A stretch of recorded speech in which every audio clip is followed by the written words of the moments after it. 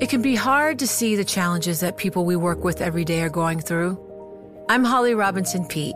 Join us on The Visibility Gap, a new podcast presented by Cigna Healthcare. Download it wherever you get your podcasts.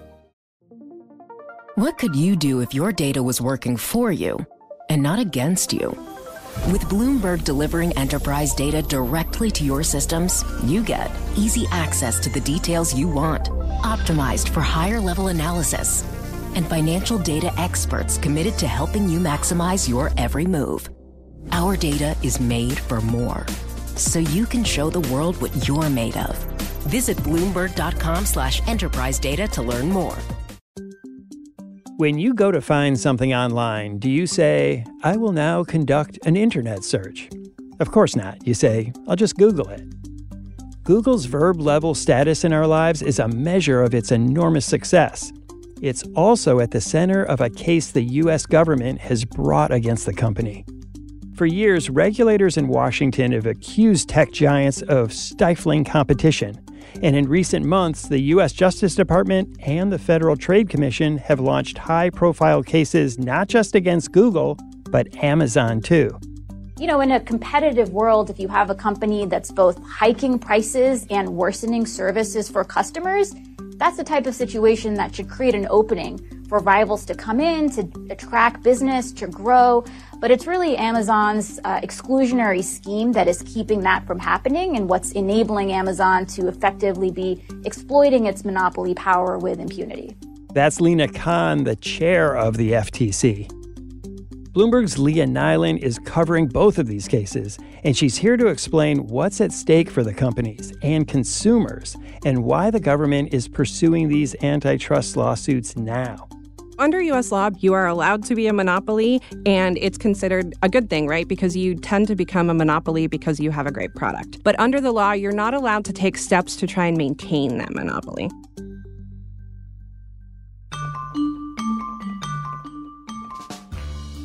I'm Wes Kosova. Today on The Big Take, I'll just, Bing it?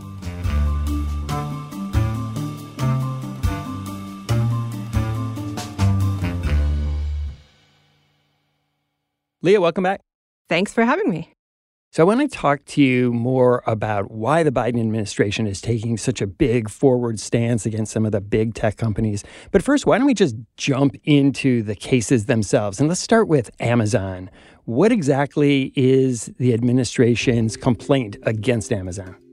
Earlier this month, the Federal Trade Commission sued Amazon for antitrust violations. They allege that Amazon is a monopoly and that they have two separate monopolies, one over what they call online marketplace services, which is websites that allow third-party sellers to sell goods to the public.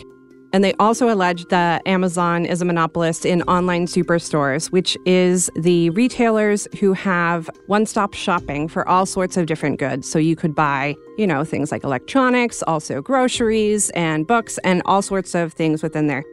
That is companies like Amazon, companies like eBay, Etsy, things along those lines. And what exactly is the complaint? What are they saying that Amazon is doing that's wrong? Yeah, so they allege that Amazon has engaged in a course of conduct that has raised prices for both third-party sellers who sell on the website and then also for consumers who are buying products through Amazon's website. And here's Federal Trade Commission Chair Lina Khan again. She spoke recently to Bloomberg News. Ultimately, Amazon has pursued them to deprive actual and potential competitors of the ability to gain the scale and momentum needed to effectively compete online. And having achieved and protected its monopoly power, our complaint details how Amazon is now exploiting that monopoly power in ways that harm customers. There are a number of allegations about various policies that Amazon has imposed on sellers. The two biggest ones are, one, that Amazon has tied access to its marketplace with the use of its logistics service, which is called Fulfilled by Amazon. So third-party sellers, instead of keeping the products themselves and then shipping them via the post office or FedEx, they pay Amazon to keep their products and then ship them out, the same as Amazon does with its own. And the FTC alleges that Amazon has been giving priority on its website to the sellers who use this logistics service. The other thing that they allege is that Amazon has what is sort of known as a price parity clause. Essentially, it requires sellers to always sell their products the cheapest on Amazon. And the FTC alleges that that causes prices to rise, not only on Amazon, but across the entire web. So this case is ultimately about competition, and competition that has been foregone because of Amazon's unlawful tactics, as the complaint lays out. As a result of that, people are paying higher prices, right? Consumers are paying more than they otherwise would. Small businesses are having to pay a 50% Amazon tax right now. And so ultimately, the complaint is seeking to restore the lost promise of competition. You know, Amazon is imposing these other fees on sellers for advertising for this fulfillment service. So they, in essence, end up raising the price to cover these costs that they have to pay for Amazon. And so is the government saying that Amazon is a monopoly? Yes. They say very clearly on the first page, Amazon is a monopolist. And what is the definition of a monopoly according to the FTC in this case? Under the U.S. law, there's not like a strict definition of what is a monopoly. You can't say like, okay, if a company has more than 50% market share, they are a monopoly. But they are alleging that they're a monopolist in both this marketplace services category, and they also allege that they are a monopolist in this online superstore category. And it's not just the FTC that is going after them, is that right? Yes. This complaint, there were 17 state attorneys general who joined onto it, both Democrats and Republicans. The FTC has been kind of poking around Amazon for several years now. Why did it decide that this was the thing to go after? Because Amazon is huge. They have so many different kinds of businesses that people could accuse them of, like changing the market. Yeah, Amazon has been under investigation by the FTC now for 4 years. This investigation started back in 2019. And the FTC's investigation delved into a lot of aspects of their business. The marketplace, they looked at cloud, AWS or Amazon Web Services. They also looked at some of the previous acquisitions that Amazon has done in a number of areas. They looked very deeply also at the Prime subscription service, which is partially in this case, but not as much as people ended up expecting. And they ended up focusing on the marketplace because that, I think, is, it's Amazon's longest running business. And it is sort of the center of their dominance, if you think about it. And that's interesting because I think a lot of people would be surprised to think about how important third-party sellers are to Amazon. Because you go to Amazon, you think they're selling you all this stuff. But it really is this collection of thousands and thousands of small businesses that have kind of yoked themselves to Amazon's massive engine. Yeah, there are millions of sellers on Amazon's marketplace, and over time, Amazon has been gaining more and more revenue from those third-party sellers as opposed to selling its own products. The FTC's complaint alleges that sellers now pay $1 out of every $2 they make on Amazon to the company itself for the commission and ads and fulfillment or other types of fees that the company imposes on them. So that even though the official Amazon fees are lower, they say that once they all stack up, it adds up to 50% of? That's what the FTC alleges. And I guess sellers themselves would say, well, sure, I could go sell offline or sell someplace else. But if you're not on Amazon, then you're kind of out of the game.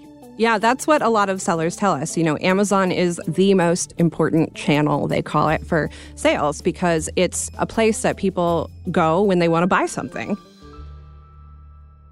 I want to ask you about another term that comes up that is, I guess, related to monopoly, and that's this anti-competitive conduct. How is that different from being a monopoly?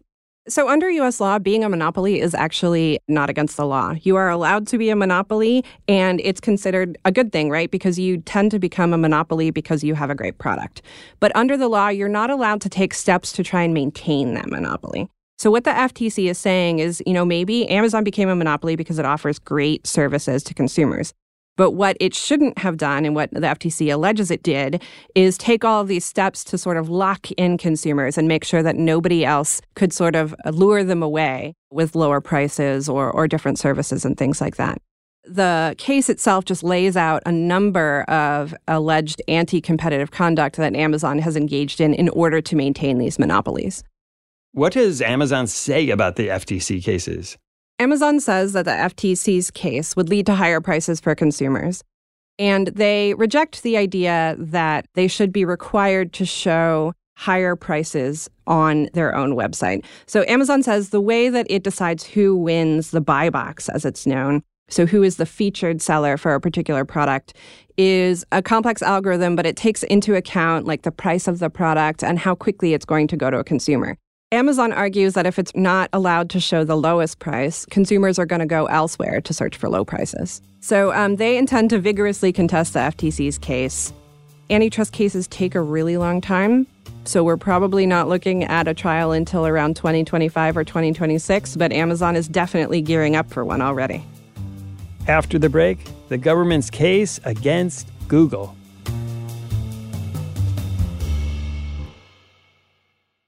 The countdown has begun. This May, 1,000 global leaders will gather in Doha for the Qatar Economic Forum powered by Bloomberg, held in conjunction with our official partners, the Qatar Ministry of Commerce and Industry and Media City Qatar, and premier sponsor QNB. Join heads of state, influential ministers, and leading CEOs to make new connections and gain unique insights. Learn more at QatarEconomicForum.com.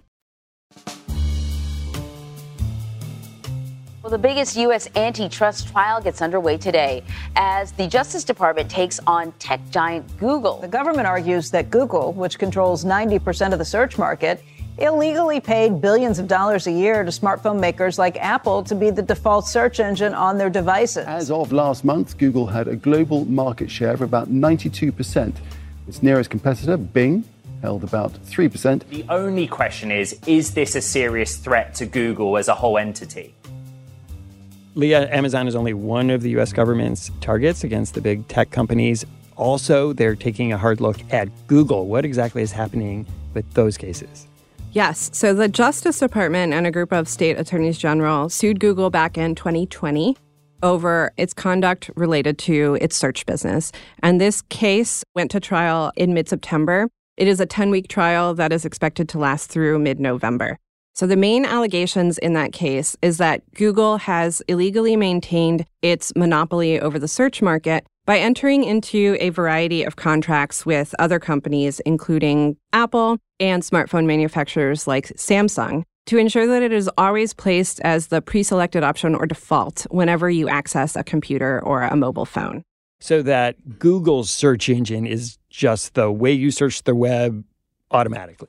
Yes. So in pretty much every browser except the one owned by Microsoft and on every smartphone, Google's search engine is the one that you would automatically search if you just go to a browser, or unless you make some kind of a change, you are always going to be searching via Google. We don't know exactly how much money Google pays for these contracts. The Justice Department said the number is north of $10 billion. But for the past, 15 years, they have been paying people to ensure that every time you access the web and do a search, it's through Google. And the government's case is getting sort of a boost from one of Google's big competitors, Microsoft.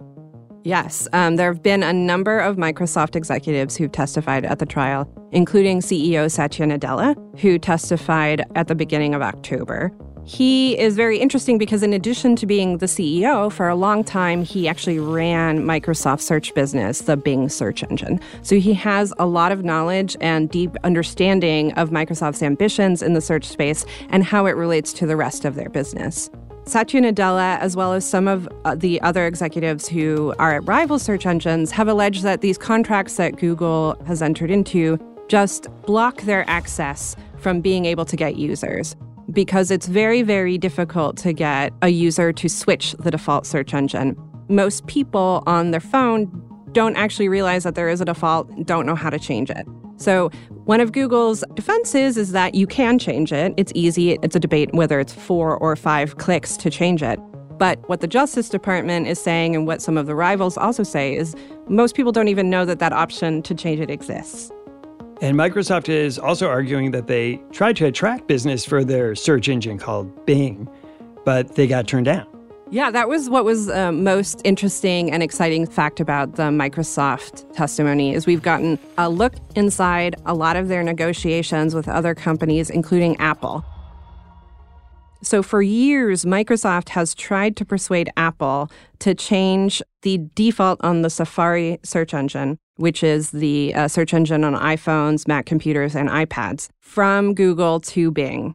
Apple has always used Google since 2003, and they get paid money by Google, a share of all of the advertising revenue for that contract.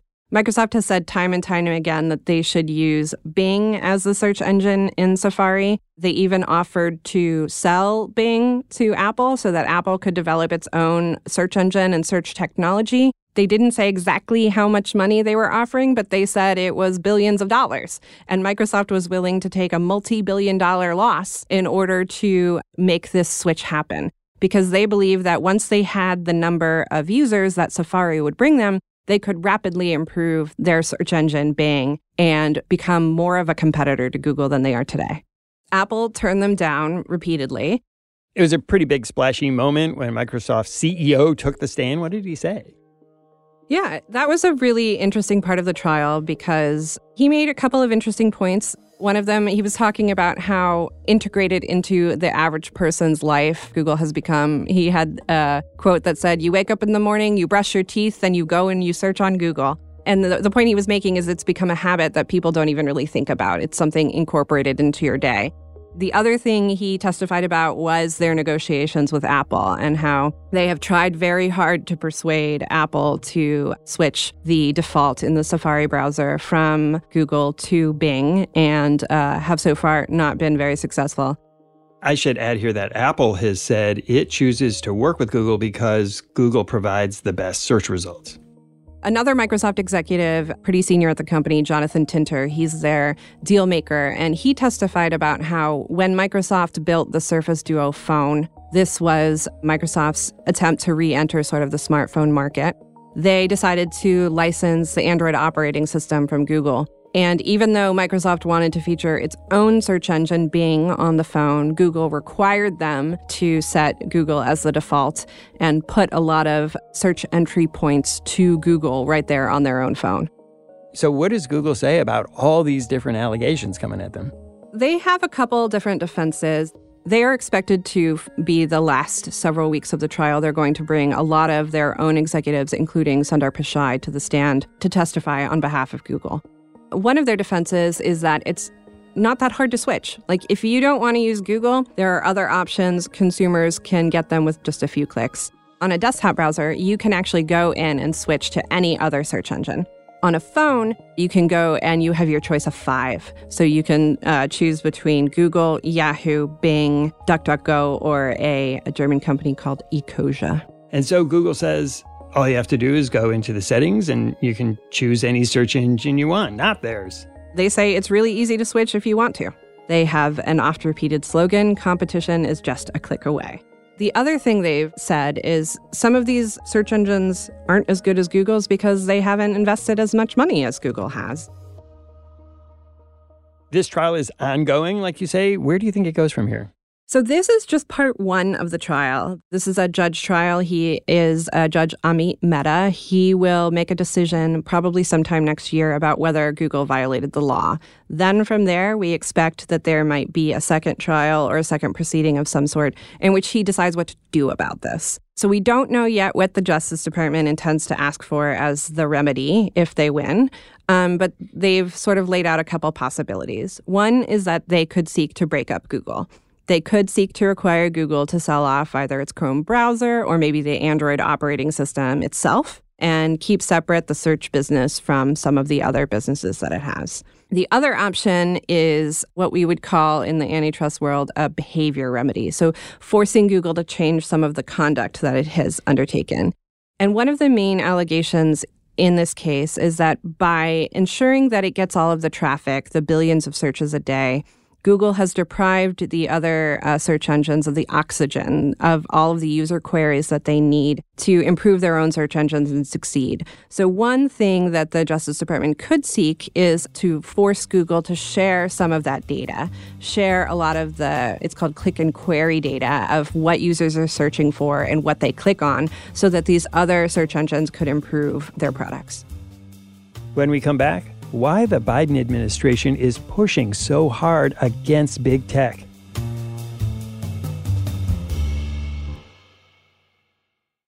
The countdown has begun. This May, 1,000 global leaders will gather in Doha for the Qatar Economic Forum powered by Bloomberg, held in conjunction with our official partners, the Qatar Ministry of Commerce and Industry and Media City Qatar, and premier sponsor QNB. Join heads of state, influential ministers, and leading CEOs to make new connections and gain unique insights. Learn more at QatarEconomicForum.com.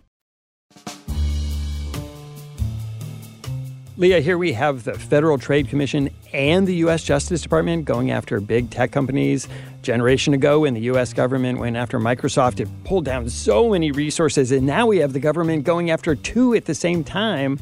Why is the Biden administration taking such aim at both of these companies now and simultaneously? The Biden administration has made competition and antitrust a key feature of their economic policy. Biden signed an executive order focused on competition and has really empowered the FTC and the Justice Department, the two antitrust agencies, to go after anti-competitive conduct that might be hampering the U.S. economy. Both agencies argue that these are tech giants. They're large companies that, while they, had great products when they originally were unveiled, they have sort of slowed down their innovations. And also, because they are so large, other companies have not really challenged them or moved in to compete against them. So the idea behind these cases is to sort of take on some of the really big players in the market and open up space for smaller companies to come in and maybe create some new innovations. We mentioned Lina Khan, the head of the FTC, earlier, and so much of this drive, at least in the Amazon case, really does seem to be coming from herself. The actual case against Amazon started back in 2019 during the Trump administration. But when Lina Khan came in 2021, she and her staff completely revamped the investigation, focused it more on specific things, including the marketplace and the role of Prime. And, she has spent much of her career thinking about how the digital tech giants have impacted the economy and how the antitrust laws could be reframed to sort of challenge some of their conduct. So she is really like the vanguard of this movement to take on the tech giants. Lina Khan started thinking about Amazon and some of the antitrust issues inherent in digital technologies when she was a law student at Yale. She wrote this famous paper called Amazon's Antitrust Paradox that, for the antitrust world, it was a blockbuster law student paper because it really rethought how we should think about antitrust in the context of digital markets. And this is also the first really big case or cases about online activities as opposed to just kind of big tech companies. Yes. The Microsoft case 25 years ago focused a little bit on the internet because it involved the creation of browsers. But these are the really big cases about the online world, and they are likely to set precedents and have important impact on future cases that the agencies are going to bring related to digital markets. Leah, as you said, these are hard cases to bring. They take a long time. How do you think they end up? It's a little hard to say at this point. The Justice Department's Google case is the furthest along. We're expecting sort of an initial decision from the judge next year. But, because these are really important cases that could lead to breakups of the company, you can bet that the company is going to plan on appealing. So we're not going to see the end of this anytime soon. The best estimates I've heard about Amazon is we're probably looking at a trial in late 2025 or early 2026. So we're not going to have a resolution there either in the near-term future. And I suppose if we have a different administration, a different party in the White House, that could also change priorities too. That is what happened with the Microsoft case. The Bush administration came in 2001 and decided that instead of continuing to seek a breakup of Microsoft, they were going to accept a settlement. And so, yes, when there is a change in administration, it can completely change what happens with a case. Do you think that these two big cases, the government's willingness to go after these companies, opens the door to other cases? That's probably the case. I mean, there is another one pending against Meta Platforms, Inc., i.e. the former company formerly known as Facebook. The FTC filed that one in 2020. It's still ongoing. We don't have a trial date on that one yet. But the Justice Department has also been looking at conduct by Apple since 2019, and we haven't gotten a complaint or a resolution to that one as well. So it's entirely possible that what happens in these cases could impact that one as well. Leah, it's amazing to me you're able to hold all of this in your head at the same time. Thanks so much for sharing your reporting. Thanks so much for having me. Thanks for listening to us here at The Big Take. It's a daily podcast from Bloomberg and iHeartRadio. For more shows from iHeartRadio, visit the iHeartRadio app, Apple Podcasts, or wherever you listen. And we'd love to hear from you. Email us questions or comments to bigtake@bloomberg.net. This episode was produced by our supervising producer, Vicky Vergolina. Our senior producer is Catherine Fink. Raphael Amsili is our engineer. Our original music was composed by Leo Sidran. I'm Wes Kosova. We'll be back tomorrow with another Big Take.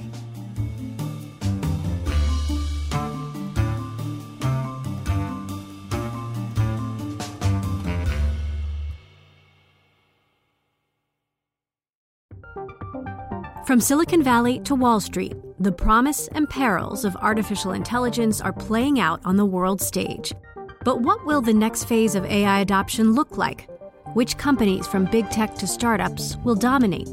And where do the risks and unintended consequences lie? I'm Emily Chang. Join me at Bloomberg Tech in San Francisco, May 9th, to answer many of the industry's burning questions, alongside Snap's Evan Spiegel, Xbox President Sarah Bond, OpenAI's Brad Lightcap, top researcher Dr. Fei-Fei Li of Stanford, and many more. More details and just a few tickets left at Bloomberg.com/TechSF.